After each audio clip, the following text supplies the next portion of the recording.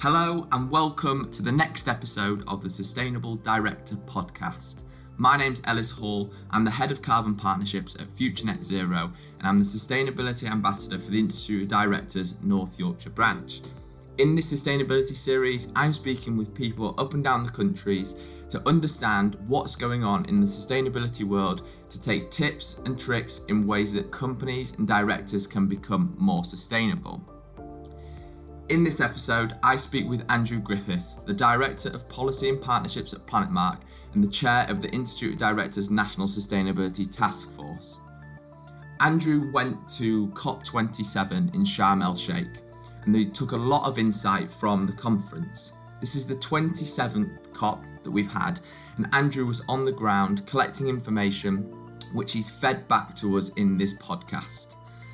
I was really looking forward to speaking with Andrew to hear how these conventions are run and what it's really like being there, hearing how the politicians are negotiating and these world leaders are setting new guidance for countries and for companies.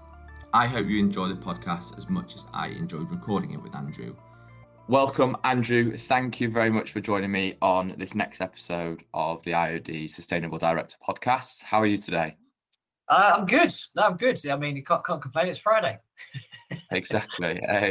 Got plenty to look forward to. Although it has got significantly colder at the moment. I'm looking out my window now, and I can barely see anything with the amount of fog. Given that it's December, we should be seeing frost. This is. I still don't count this as cold yet. I shouldn't complain, should I? No. It's still, I would say, unseasonably warm. Yeah, absolutely. Well, we know what November was like. November was incredibly warm. Yeah, in certain places, especially up here.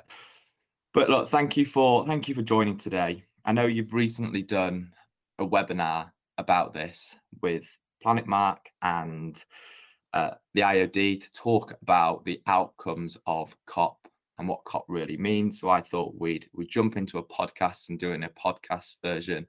And I know you're at the forefront of this, so there's no better person to kind of explain some of the things that have come out of COP.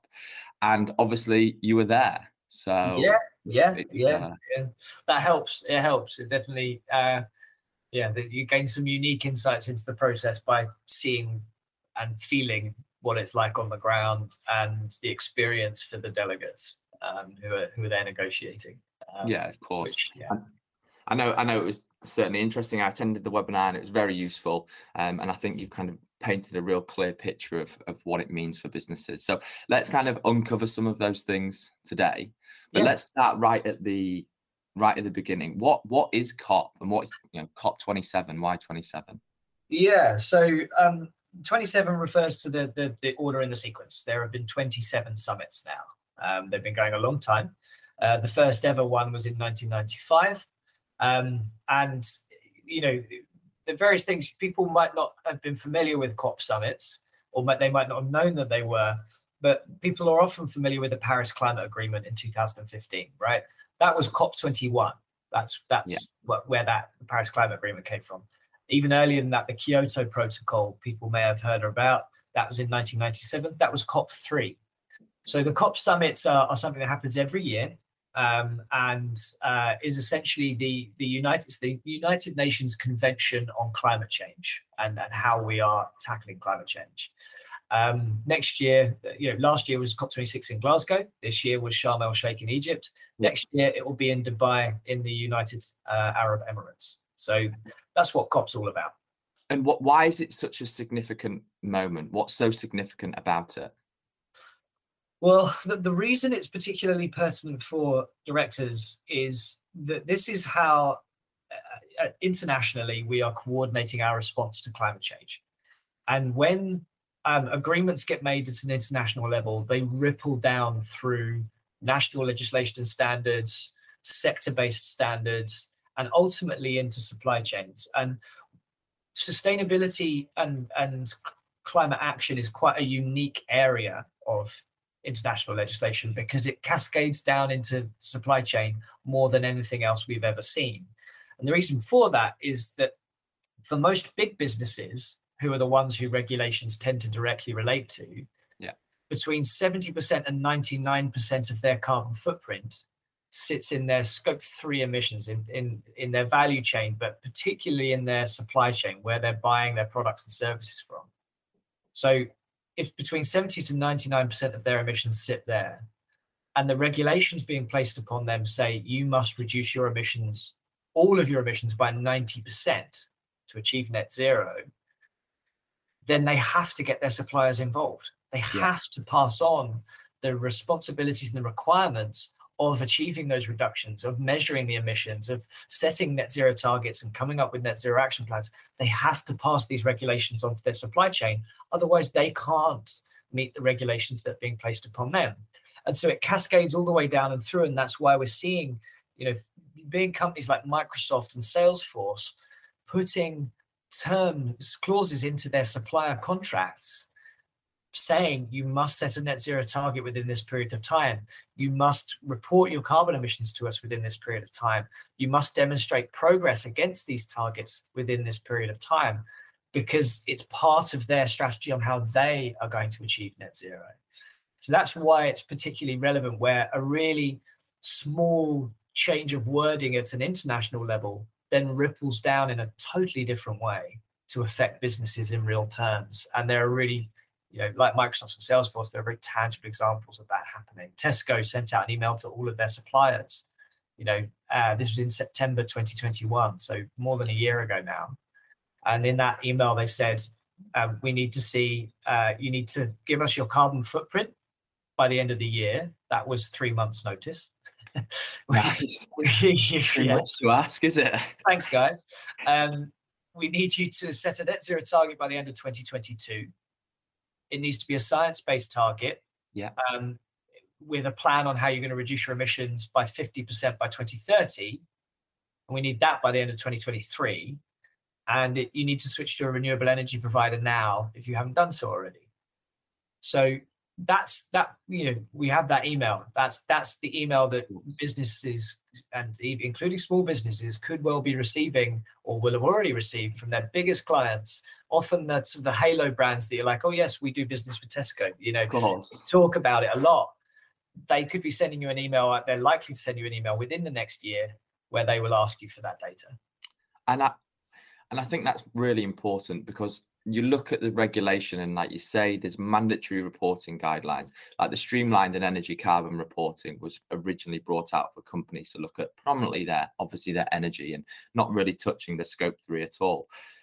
Obviously, that was all voluntary, and it still is for obviously a lot of companies. But it's clear that if they want to continue to operate with these big companies so that it can help their own brand, then ultimately they need to be aligning to what they're doing. And when I've been out to work with companies to get them to understand, why they're really wanting to do this, one of the key things is because we're wanting to meet our suppliers' needs. So our suppliers are asking for this, and ultimately that supplier has got more control in the relationship. So therefore they're going to want to do it because they need to stay in business with them. So I think that these big companies that you can name drop, that you can show we're working with XYZ, the Amazons, the Tesco's alike, I think can have a huge impact on this within the way that they actually operate. They don't really need to do anything. They just, like you say, need to change a few words in some of their contractual arrangements that they've got. There's absolutely that. There is also definitely and distinctly a need for those larger businesses to provide support to particularly to their smaller suppliers, to help transfer knowledge on what needs to be done, how they need to do it, give access to resources. We have a number of members like GLP, for example, where GLP are providing funding for their tenants to get certified with Planet Mark, carbon footprint certified with Planet Mark. Why are GLP doing that? Because their tenants are part of their carbon footprint. How their tenants choose to use energy are part of their carbon footprint. And so by providing funding, they're enabling their customers, essentially their tenants, to understand their footprint, understand their energy consumption, and take actions to reduce it. And in turn, that benefits GLP. So, really thinking about this as an ecosystem and as something where, I love the metaphor of the race to zero, which is the United Nations backed campaign to really drive net zero targets adoption. And I love the metaphor of a race because it is a race, and there are going to be winners and losers in this race. Like, let's not, there's opportunity here and there's risk here, and people will fall one way or the other. However, critically, this is a race that we will all win or we will all lose together. And it's not about who's first across the line, it's about who's last across the line. And so it is one where we really do need to get our arms around our suppliers, our customers, our investors, our employees, and bring everyone with us on this journey to take that journey to net zero together. If something's worked well for you, tell people. If something hasn't worked for you and it didn't work as you expected, tell people, because you'll help others avoid reinventing the wheel and speed them along their journeys, which in turn benefits you and the whole ecosystem that we're operating within.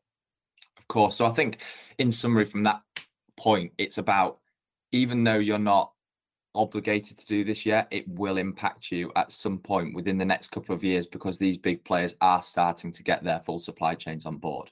Well, they have to. So like by the end of next year, all listed companies listed on the London Stock Exchange and financial institutions who operate in the UK, all of them have to have a net zero plan. They have to come up with a plan. This is part of the UK's transition plan Taskforce framework.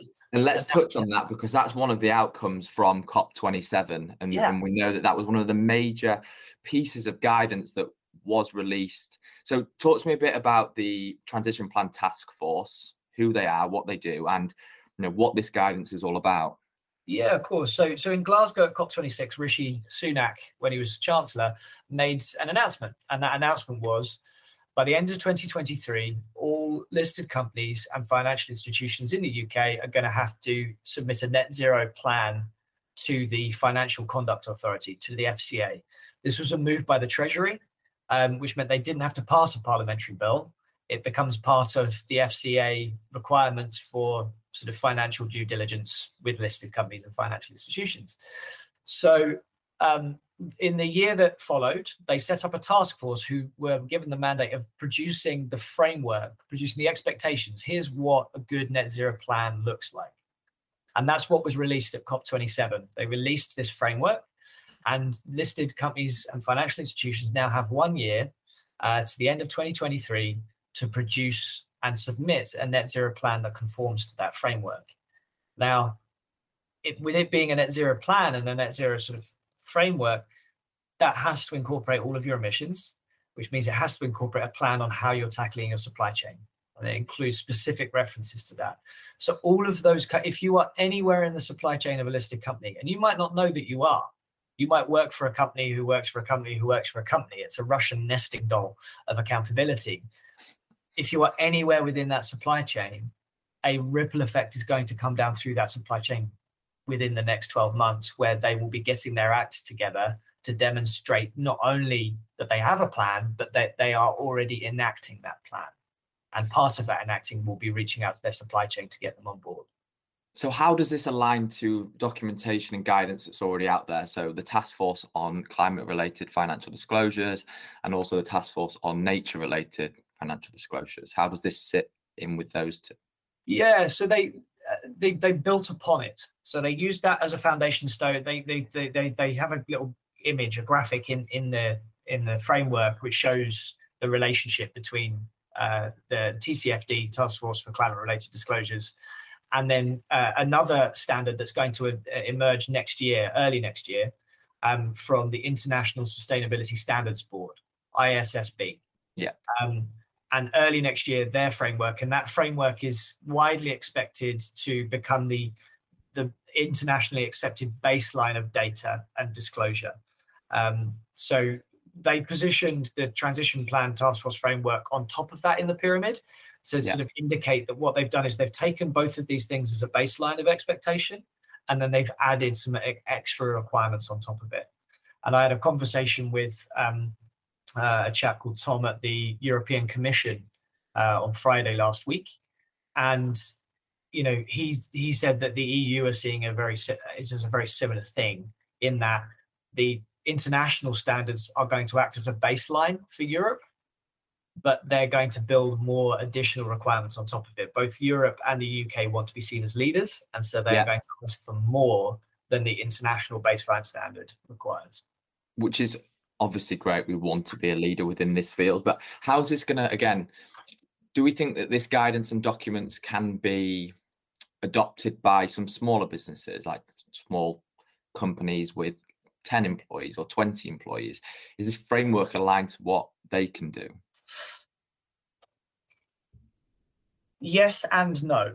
There are some really useful sets of governance documentation that are emerging that I think will be useful for businesses of all shapes and sizes. The most significant of which I would point out would be the ISO net zero guidelines, the International Standards Organization, which we can come on to in a minute. Yeah. The UK Transition Plan Taskforce framework is a very robust framework. It's got a lot in it. It sets out the elements of a good plan. It sets out the key stages of transition planning, moving from your foundation to implement what your implementation strategy is, what your engagement strategy is going to be, engaging with your supply chain and industry and stuff. It looks at the metrics and targets you're going to use, and then it looks at the governance structures you're going to have around it. For a 10-person business, that's a lot to map out. It is a lot to map out. And then, there was a recent survey by Small Business Britain where they surveyed more than 1,000 small businesses specifically on sustainability. And the number one barrier preventing businesses from taking action on reducing carbon emissions was access to finance. And coming in second place was lack of time. Third place was lack of resource internally, which seems like another way of saying time. Cool. And then coming in fourth was, as a business, we don't understand what action to take. And understanding what action to take takes time. So it is a lot to expect. It would be a lot to expect for small businesses to be able to use this framework in its entirety. So instead, I would recommend small businesses to take some initial steps. The simple starting point is that you can't manage what you don't measure, and you can't progress towards something you haven't set a target for. So start by understanding your carbon footprint in the simplest forms possible. You can measure your utility bills nice and easily, hopefully, or you can go to your landlord and ask them, for that. You can measure if you have any vehicles. You can measure that. That's your scope 1 emissions. That's the fuel that you're burning yourself. You can probably get to your waste data. You know how much stuff is going in the bin. You could weigh that. Your business travel. You have that as part of your employee expenses. You can measure that. So look at what you can measure and get as much together as you can, and that's going to give you a really strong head start on this journey. But it's important for me, coming from my side at Planet Mark and as a governance organization where we support small businesses with their sustainability and carbon reduction, to acknowledge that there is currently a big challenge for small businesses in particular to meet the current frameworks for how net zero operates under the Science Based Targets Initiative, SBTI. Because if you're a small business of 10 people and you're growing, let's say it's going well and you're doubling in size to 20 people in a year, which is we see many businesses do. Reducing your emissions, your absolute carbon emissions, by 90%, as is required by SBTI, to achieve net zero, that's really hard, if not impossible, to achieve if you're growing massively and you're starting from a very small baseline where perhaps you're a fully remote operation. You all work from home. You don't really waste that much because you're quite careful about that. You barely do business travel because you're saving money and you do most stuff online. Where are you supposed to gain these 90% reductions? And the fact is that it's quite possible that for small businesses, a greater proportion of their emissions are what we would term as unavoidable residual emissions in comparison to a very big business. And so one of the outcomes from COP was an announcement from the Bankers for Net Zero, Rewired Earth and Planet Marker, looking forward to getting involved as well, is that we will work together to create a framework for net zero that works for SMEs. because there currently isn't one. So that, it's worth being aware of the transition plan task force framework. It's worth being aware of how that's going to ripple through. But the requirements upon SMEs predominantly, first and foremost, will be measure your carbon footprint, understand it, seek ways that you can reduce it. Usually the ways that you're going to be able to reduce it will save you money at the same time by reducing your energy bills, reducing your waste costs, reducing the amount of resources you need to buy because you're reducing your waste. Those sorts of things all help directly contribute to cost savings in the bottom line. So do that first. Yeah, and I think that is in principle what these plans are setting out. They talk about that foundation is about baselining your existing position and starting where you can, and part of that is how you're going to implement it, or what are you actually going to do, what actions are you going to take. They're some of the actions that smaller businesses can do. And then again, the engagement side of things, talk about what you're doing, talk to other people about what they're doing to get advice from other small businesses within your area or within the business community or networks that you're part of. So although it's not directly aligned, there's definitely a lot of information that can be stripped out from it at the most basic level for businesses to kind of start that transition. And I know that just moving on from the transition plan, there was also some other guidance that came out that you briefly touched on, which was the ISO guidance for net zero. So can you talk a little bit about that one? Yeah, of course. So the significance of the ISO net zero guidelines is that up until this point, we've never had an end-to-end framework for what good looks like when it comes to achieving net zero, right? Yeah. We had SBTI, and that tells you what a good target is. Is your target science aligned, yes or no? That's the simple question that SBTI set out to answer. But it doesn't tell you what a good net zero plan looks like. It doesn't tell you exactly what you're going to need to have demonstrated and put in place in order to claim that you have achieved net zero. And it didn't have any wider sort of governance recommendations on how you're going to manage that journey per se. And that's what the ISO net zero guidelines do. So it sets out what good looks like from a good net zero target, a good plan, and how you can claim to achieve net zero, and also some wider governance implications as well. So some of the recommendations that sit in the guidelines, and basically this document, it's not an ISO standard, it's a set of guidelines that standards are going to be built upon, not just by ISO, but by other organizations. Yeah. Over 1,200 organizations and people from over 100 countries were involved in developing this. They have good consensus internationally. And so standards makers are going to use this as their baseline of recommendations. And we're already seeing some of the governance asks that I'm about to share with you being written specifically into legislation, particularly in the EU. Some of these. So for instance, one that is already being written into an EU law landing next year is that companies should align executive and board compensation with meeting interim and long-term net zero targets. And the example they give that 20% of long-term compensation plans should, it is the example they give for how you might align your executive compensation, their bonuses. Yeah. So that sort of a recommendation starts to have profound impacts upon directors, because now your incentives, your payment is going to be directly linked to achieving net zero targets. Other recommendations are to incorporate net zero targets into core governance documentation, like your articles of association as a business, appointing competent members of the organization's leadership to take responsibility for actions, emphasis upon the word competent, making sure someone is trained and understands what they need to do to deal with it. Disclosing shareholder voting records on climate-related issues.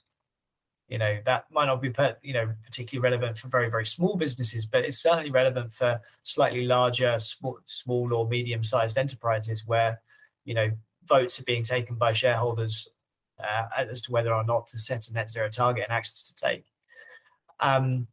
But it's important, I guess, because they're the larger companies. At the end of the day, they're the ones that at present are having a larger impact. So that's why these things are designed for them. And honestly, it's music to my ears when you talk about some of those things, especially when you talk about putting remuneration packages aligned to goals and achievements which are net zero related.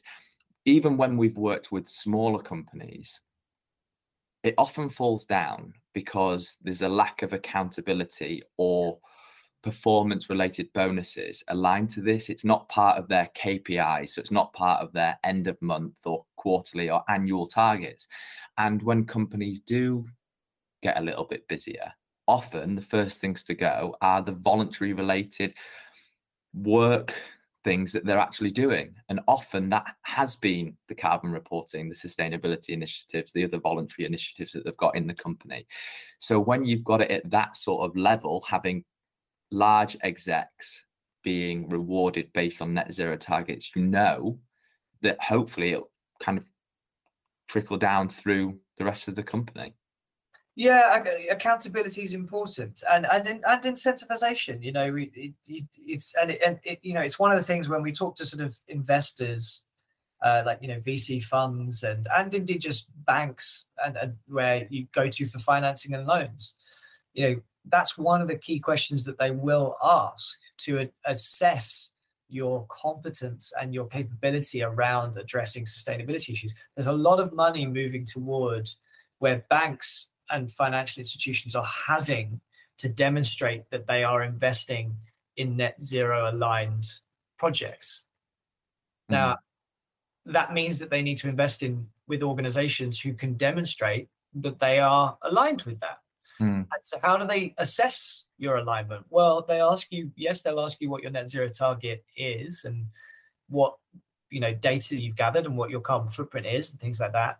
But they're also they also ask, have you aligned sort of performance related sort of targets with this? Show us your capital expenditure plans, your CapEx plans. Essentially, those two things are saying, show us that you're putting your money where your mouth is. Show us that you are thinking about when you might switch out your petrol vehicle for an electric one in the next 7 years. Like when tell us about your plans on how and when you're going to do that. It's those sorts of things where they have really tangible things that they'll also ask for what progress that you're making against your targets and who are you working with. Do you have a third party verifying your targets, your plans, your carbon footprint? The third party sort of verification piece is being written into EU law. It is being written it's in the UK Transition Plan Taskforce. It's in the ISO Net Zero guidelines that you must include details of how targets and progress will be monitored and reported and how they will be verified by a competent third party. I think competent, again, like you've touched on before, is very key because there's a lot of new knowledge coming out and there's a lot to kind of keep up with. So making sure that you've got a company that you're aligned to that's got all of that knowledge fresh in their minds and has been through courses or has the relevant training to be able to deliver this is key, because we're going to see a lot more people popping up or businesses popping up that are doing this. So it's ensuring that you've got the right company that you're working with. But I think there's a lot of interesting guidance out there at the moment, and I guess it can be a bit of a minefield for companies, can't it, as to actually where should I be looking as a director of a company? I'm really new to this. It's not something that I'm familiar with. You've touched on measuring and you've touched on setting realistic goals. Off the back of COP, with what has come out, what would you recommend directors do if they were starting today, in terms of where is that guidance that they can actually access on how to do this stuff? I'd recommend 2 resources. Well, maybe 3. I'll recommend 3 resources. First of all, you can go to Planet Mark's website and go to our toolkits. We have a whole bunch of free available toolkits that you can download that refer to how do you reduce your energy consumption, how do you reduce your water use, how do you reduce your waste, how do you set up a green team within your business to help drive and get your employees engaged and involved in the journey. So there's a whole bunch of freely available toolkits that you can tap into that I hope will be useful to you. The second resource I'll reference is zerocarbonbusiness.uk. That is something that was set up by a group called the Broadway Initiative, which is an alliance of all of the big business associations. Institute of Directors is one. but it's also with the Chamber of Commerce, Make UK, CBI, FSB. Perfect. All of us are involved, because this is an issue. Sustainability is an issue where we've come together and we've said we should not all be reinventing the wheel here. We're going to confuse the living daylights out of all of our members if we all give slightly different guidance in slightly different terminology and language. So why don't we collaborate together on this issue to create one set of best practice guidance? And just quickly on that, I think that's really key, because as much as people might want to be sustainable for a competitive advantage, and although there is the race to zero, it's trying to inspire people to start doing something rather than, like you've said before, actually being a race. There's no point all of these different bodies saying different things and further confusing companies when there's so much information out there. This isn't a race to be the best business or to win in business or to win at sustainability. This is about getting everybody there as fast as we possibly can. Yeah, exactly. And so when you see all of the big business associations who all have a little bit of a competitiveness with one another, as you might imagine, like as anyone does when they're operating in similar industry, when they decide to say, no, you know what, we're going to work together on this, that sends a powerful message about what we should be seeing at an industry level, at a sector level, in terms of collaboration to work together on this thing. So definitely that's a worthwhile resource checking out. Final resource I'll mention is SME Climate Hub, which is also great, something that was worked on by the UK government over COP26. And there's also some great resources on there as part of the Race to Zero campaign. So yeah, those 3 resources: Planet Mark's website for toolkits, freely available, you can get access to, and we do a lot of free webinars and CPD accredited workshops on net zero and the actions you can take that you can check out by going to our events there. And then we also have the zerocarbonbusiness.uk and SME Climate Hub with the three places I'd point people to. Perfect. I mean, that's really helpful. And ultimately, this podcast is aimed at directors of all sizes, but we know the larger directors will very much be aware of this, and hopefully some smaller directors that are listening that aren't aware have got some kind of key resources that they can access. But we've discussed COP and what came out of it. I've got my own opinions on COP today. I'm sure you have as well, and I know that pretty much everybody in this space does. We've had 27 of these now, of course we have, and we've had some great targets. Like you said, the Paris Agreement coming out in 2015 that looks at maintaining the 1 point or staying under 2, but with an actual target of 1.5. And it's pretty clear that the 1.5 degree target is next and gone. Yeah. But we can't talk about, I guess, COP without talking about some of the challenges and some of the potential, failings. How many more COPs do we need to make this that serious? Because one of the key things that people talk about, obviously, is fossil fuels. We know that there's a lot of climate activists out there at the moment with Just Stop Oil, Extinction Rebellion and the like. And this is happening internationally, but we're still not seeing a lot of movement on fossil fuel reductions within COP. Do you think that COP27 was a failure from that perspective? And do you think it's ever going to come to light? Yes, I think it was a failure. Do I think it's ever going to come to life? I remain skeptical, but hopeful. Yeah. Stubbornly optimistic, shall we say. We didn't get what we needed out of COP27. Essentially, we stood still. And that's the same as moving backwards when it comes to tackling the climate crisis. Because if you don't move forwards, it's the equivalent of being on a treadmill and standing still.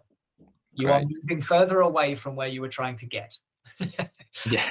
The finish line is moving further from you, even if you're not moving, you're moving backwards. And I guess the treadmill's getting faster and faster and faster, isn't it? And that's it. Yeah. The longer we wait, the more delay we have, the further away the finish line gets, and the faster we're going to have to sprint to cross that finish line successfully together. So, we essentially pretty much, when it comes to sort of the raising of ambitions and stronger wording in the final text of COP, we pretty much copied and pasted the Glasgow COP26 agreement. Yeah. And we had to fight tooth and nail to even achieve that. There was a lot of there was some rumors. The rumor mill was going wild with that there were certain parties who were trying to reduce the ambition, to remove the 1.5 degree target, to limit 1.5 degrees of warming from industrial levels. And that was scary to hear that's the fight we were fighting, not fighting to improve and increase ambition. We were fighting to maintain ambition. We also failed to move, as you mentioned, on fossil fuels. We failed to move from the wording of phase down unabated coal. Yeah, the move was to phase down all fossil fuels. Ideally, we'd want to phase out, or to work toward phase out all fossil fuels, but we'd have accepted phase down all fossil fuels, and that was something that India were pushing for, Europe were pushing for. We didn't get that. A number of big oil states pushed back pretty hard, and we didn't manage to get it into the final text because COP is a process of consensus. At the end of the COP summit, you need every single country to sign the document to demonstrate that you have achieved consensus. And so it's a huge debate on individual words being scrutinized and argued about at intense levels by 197 countries, all with different interests and different agendas. It's remarkable that we get anything done, to be honest, at times. To a certain extent, yes. But they have good systems and processes in place for how they go through this. One of the most insightful things that I learned was one of the former COP presidents. We asked him, what's the most important skill for a COP president to secure a successful outcome at the end of 2 weeks of negotiations? And he shared that Christiana Figueres, who was the architect of the Paris Climate Agreement, she was the president of that summit, had told him that the secret was you spend the first 12 days of the COP summit banking as much political capital as you possibly can. And then in the last 2 days of the summit, you spend every single penny of it. And the way that you bank political capital in the first 12 days is that you visit as many of the delegations as possible and go to as many events as you humanly can to drop in for just 2 or 3 minutes. You just drop in for 2 or 3 minutes. You arrive as COP president, you come in, you say a few words about the great work that this delegation are doing and how wonderful it is that they're here and that they're really, playing a critical part in this journey and this process. And then you move on and you move on and you move on and you go visit as many of them as possible. So in that last 2 days, when you go around and you're saying to people, look, all right, you guys are doing great things. I came and visited you. I saw you, I came to your event. I need you to move. I need you to come compromise and move with me to this thing. I need you to agree to this, please. And it shows you how human the process is in many ways when you learn that, where it's like, it's this sort of weird negotiation thing where you're making people feel special by coming and seeing them. Yeah. And you use that as leverage to negotiate them to move their position. Telling someone how good they are, telling someone you're really great at doing this. Yeah. No, and he said it works. Like, in his year, he said that on day 2, the Russian delegation were causing headaches. They were being really, they weren't helping. They were disagreeing with some really key things that they had consensus in a lot of other places on. And he said the thing that got the Russians over the line, and the primary reason why the Russians moved their position, or one of the main reasons, was that they had made the effort in the build-up to COP. For the COP president went and visited the Russian government and spent time with them in Russia, talking to them and engaging with them. And one of the things they said was, we really respect that you came and you gave us the time and that you've taken us seriously. And that was one of the key things that he felt caused them to move their position, was that they had made that effort to connect with them. So when you see the COP president, there was stuff about el-Sheikh Sharma, he's the COP president and he's flying all over the world. With really good reason. This is how the cake gets made. This is how it gets done, is that it's human beings working with human beings, and it's a negotiation. And in a negotiation, you build political capital, you build favors, you build leverage, and you build relationships. And that's what a COP president needs to do.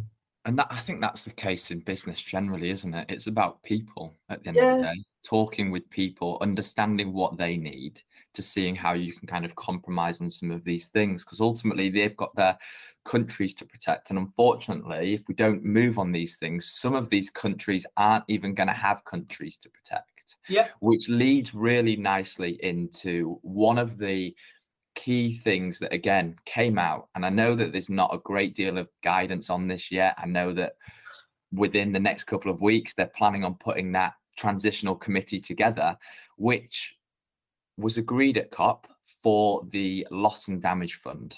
yeah, So I know that a lot of nations have been pushing really hard for this, the likes of Pakistan, which we've obviously seen has been a disaster this yeah. year. So talk to me a little bit about that kind of loss and damage fund and what that means for developing countries or countries that are severely impacted by climate related disasters. Yeah, so this was what the sort of the one, I guess quite positive thing that came out from the negotiations themselves, Yeah. within the summit. And it is genuinely impressive because this was the first year that loss and damage was ever on the agenda to be discussed at COP. It had been talked about before, but it was never on the agenda, which is a significant step. And that was largely thanks to a group of countries known as the G77, that was being chaired by Pakistan this year. It's a group of developing countries who've, one of the things that happens as part of the negotiations is there are a number of countries who act as a bloc. They negotiate as a bloc, particularly sort of island nations negotiate as a bloc. Europe negotiates as a bloc, where all of them agree things in advance that they are willing, what their red lines are and not. And then the European sort of delegates represent the whole of Europe. So if you get Europe on board, you get all of the countries within it on board. So G77 got loss and damage onto the agenda, which is understandable. I mean, Pakistan played a really big role in this summit. And when you think about what Pakistan has experienced this year, where a third of their country ended up underwater, you can appreciate what led to this, right? And the outcome that came was that a loss and damage function was agreed to be created. And this is, it was agreed to be a mechanism to support developing countries who are particularly affected by climate change. And the purpose of the Loss and Damage Fund is to recognize that the countries who have emitted the most historically are not the ones who are facing the greatest damage and consequences of climate change. Island nations, developing nations, they are the ones bearing the brunt of the effects of the climate crisis. Countries in Africa, countries like Pakistan who end up a third underwater, island nations who have been beaten by storms that are being made, that the floods in Pakistan were made something like 80 times more likely by climate change. And the floods weren't just caused by a flood, they were caused by the fact that they'd had a drought during the summer. It's the extremes of what's happening, and it caused $30 billion of damage in Pakistan. So loss and damage is there to recognize that emitters basically need to pay reparations to countries who are struggling, and countries who are experiencing this damage, to help them repair, rebuild, adapt, become resilient to future disasters. Well, I think, and you touch on that, like Pakistan, we've seen it because we know they're a big country. There's, over 200 million people that live in that country. And like you say, £30 billion worth of damage has happened. And they're a big country in that sense. And you did touch on some of the smaller countries. And we saw that Tuvalu Prime Minister last year gave a speech from within the water to show what was actually happening. And this other islands, I mean, this is a very different reference, but seeing Zac Efron's obviously got his show on Netflix, the Down to Earth show. And as part of that, he travels around Australia and he goes to the Torres Strait, which is North Queensland, off Queensland.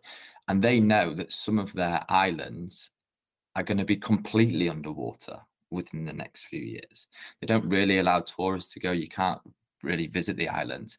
But these islands don't inhabit a lot of people, but they are going to be fully underwater within the next 10, 20 years if something doesn't happen. And I guess what happens then, because we don't know about this, they don't allow tourists, you can't really find out about it. So seeing a show that Zac Efron's done, of all people, is quite eye-opening for a lot of people. And I think it brings it to light to show you the impact that we're actually having. So Pakistan being one country, it's in the news, not enough of it, but it is in the news. But I think touching on these shows that people will sit down in front of the TV and watch and are sharing some of the impacts, I think is really, really important. And hopefully we'll see more of this in coming months and years. So although COP27 has been generally a failure from a lot of reasons, having this loss and damage fund is actually going to be pivotal for some of these countries, isn't it? Yes, it should be. It should be. There's a lot of detail needed. We need to know who's going to pay into it, how much they're going to pay, when they're going to pay, who will be receiving funds, and how will they receive those funds, and how will the spending of those funds be governed. There's quite a lot of detail that needs to be ironed out, which they're aiming to do over the next year in the build up to COP28. They've set up a working group to develop that plan and proposal. But, there's a lot of negotiation that's going to need to take place as part of this, because large countries, developed countries are somewhat rightly saying we need, nations like China, who under the United Nations sort of definition still count as a developing country. I know, yeah, I did say that. And that hasn't been updated. And so they were sort of saying, well, China can't be receiving loss and damage funds when they're such a large emitter and they're a very rating. Yeah, they're a very significant nation, so they should be paying in, not receiving out. And equally, developed nations are saying that's why the wording around countries particularly affected by climate change was worked in, because is it right that loss and damage funding gets paid out to all developing nations? Possibly not, because there might be some who aren't actually experiencing that many bad effects, and we need to make sure resources are being focused and targeted towards those who are being hit hard with impacts. And it is also important, slightly aside from the loss and damage, but I wanted to bring one example slightly closer to home around spaces being lost. There is a town in Wales called Fairbourne, where about 850 people live there, and the local authority, they were developing the sort of shoreline management plan, and they have decided in 2013 they decided that they could not afford to defend Fairbourne from the rising ocean and the flood risk indefinitely, and they've said that no money, they can keep going for a while longer, but they've given them a long notice, and they've said that by 2054 they expect that the town will be abandoned. Wow. They will move everyone out. This is in Wales, right? Because of the rising tide. The whole place is built on a very low-lying set of a bit of salt marsh, essentially. It's been there for a long time. It's been there for some 150 years or more, this town, this community, but they're going to abandon it because the amount it would cost to build the sufficient sea defenses to protect the houses so far surpasses the value of the property and the land. It's so much cheaper to pay to support these people to move that there's no point in defending the town from the ocean anymore. So this is going to hit closer to home. This is in Snowdonia. This is coming from, we're an island far as well. away. It's not far away at all, is it? And it's not far away in terms of physical distance, but also in terms of years in the grand scheme of things. I think that when people talk about climate can be discussed over years. Of course it can. It can be discussed over hundreds of years. But when we look at climate generally, we look at it over thousands of years. And although that is not really relative to humans, the rate at which this is changing, that it is happening within our lifetime, is the worrying thing. And although some people might look at that and say, well, 54 is 32 years away, actually in terms of climate, that is a significant change. Well, and think about, people, when you're buying a leasehold property, right? People fret if the leasehold doesn't have that much long left on the ticker. If it's not a 99-year like lease left, I couldn't possibly buy that. Like, people want to know that the leasehold is secure. How do you sell a house that has a 30-year like expiry date? How do you insure it? Of course. And that was the reality for a lot of these residents, is that their houses are now uninsurable. Yeah. They can't sell them because no one wants to buy an asset that is going to decrease in value as the longevity that it has is called into question.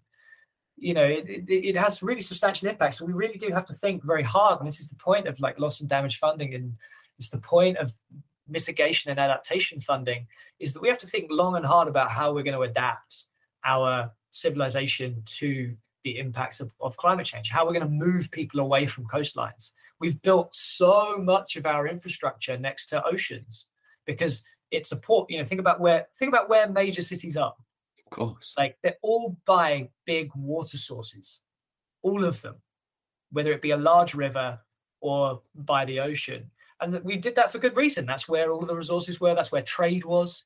Of course. That's where you could fish. You could gain access to fresh water. It's where you could transport things through. Trade was, what cities developed around. And so when you look at the flood maps of 2050, even in some low-lying countries like Bangladesh, technically most of Bangladesh is under the high water line in 2050. Technically we nearly, in the UK, the high water line nearly comes down. It sort of sweeps out a whole sort of eastern chunk. It puts Hammersmith underwater, puts Greenwich underwater. Now, the reality is we're going to build defenses to deal with that in those sorts of areas because the cost of not doing so is so exorbitant. But, this is the reality that we're facing. And so the loss and damage funding is to recognize that small island nations and developing countries cannot afford. So island nations, there's a statistic that on average right now, island nations are spending, I think, 8% of GDP on repairing damage caused by climate effects. 8% of their GDP is costing them. Wow. They can't afford that. And so we do have a role to play. The UK is still, historically, we are still the second largest emitter of all time behind the US. We're still ahead of China because we started the party. We began this thing. It's recognizing that we are accountable for that, and therefore ultimately be the ones that are paying for it. And because I think if it was your home, you'd want other people to pay for it. And I think that's a really great statistic that you meant, that we are the second highest after the US, because people look at China today and think, well, they're one of the largest emitters. And actually the UK is only responsible for 1 or 2%, but that's 1 or 2% maybe this year. But look at all the previous years and the amount that we've emitted up to this point, that is what's having an impact today. Well, and when you look at China per capita, it's still per capita, like per person within the country, they're still one of the smallest emitters. And also you have to accept the reality that most of what China's emissions are doing is producing goods that are exported. There's only so much we can offshore our emissions. At the end of the day, if we are the ones who are consuming the goods, we have accountability for that. And, of course we do. It's not to say that the UK should. I'm not saying that the UK should be paying the whole thing, but we have to play a leading role in saying we're going to work together on this. We're going to acknowledge the role that we have played and continue to play, and we're going to help. There is hope here, right? Africa didn't set up an immense network of landline telephones. They never did that. Why? Because they skipped straight to mobile phones. It was so much more efficient and such a better technology. They never did what the UK did, which is install a whole network of landlines right across the country, so that to this day, people still sort of install a landline as default, even though barely anyone uses them, certainly of a younger generation, right? But you always have the option. It's never, developing nations have the opportunity to leapfrog technological advancement that we've been through.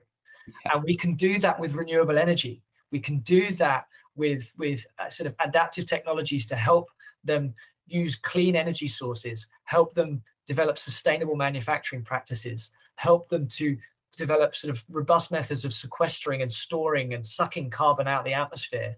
We can help them leapfrog these things, but they need support to do that in the same way as we went in and, we gave a lot of technologies in the name of development, but, ultimately stripping a bunch of resources from the land at the same time. So we need a different approach to this, but we can help them leapfrog it. And there is hope in that. Absolutely. And I think that's really important. We started the conversation, we're talking about some of the guidance and how larger companies are working to help their supply chains and those smaller businesses that need that help and that resource. And effectively, it's the same analogy for countries. We need those bigger countries working with their smaller countries and the network of countries that we can help be better right from the start. Yeah. There is great opportunities in some of the least developed countries in the world to leapfrog, like you've said. And I think that there's a big opportunity there, but things do need to start happening, and we do need to move away from these nice pledges and nice targets to tangible action when we know what the right thing to do is. I'm conscious that we've had a really good conversation. It's super interesting. There's so many different avenues that we could have taken this from now on. But before we finish, just giving directors a bit of insight, what would you like to is there anything that you would like to leave them with, of stuff that they could be doing today or tomorrow? Yeah, of course. I'll leave them with three things that I'm mostly reiterating from what we've said already today. That's good. You can't manage what you don't measure. You can't progress towards something you haven't set a target for. And that many of the low-hanging fruit and actions that you can take on sustainability will save you money and will directly contribute to your survival and resilience as a business. So the key thing is to get started, set a baseline, understand where you're coming from. You wouldn't manage a financial budget by creating a whole list of actions that you're going to take that you think will make a difference and then not measure the outcome.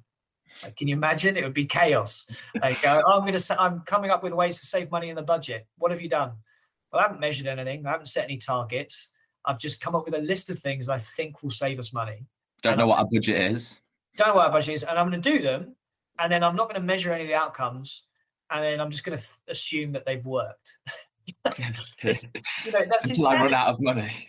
Yeah, it's insanity. So, manage your carbon like you manage your money, and because carbon to a certain extent is money.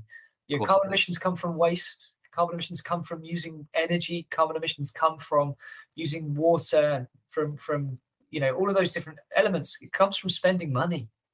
And so by reducing your carbon emissions, you can reduce the amount that you are spending your money, which is a wholeheartedly good thing at the moment with the cost of living crisis.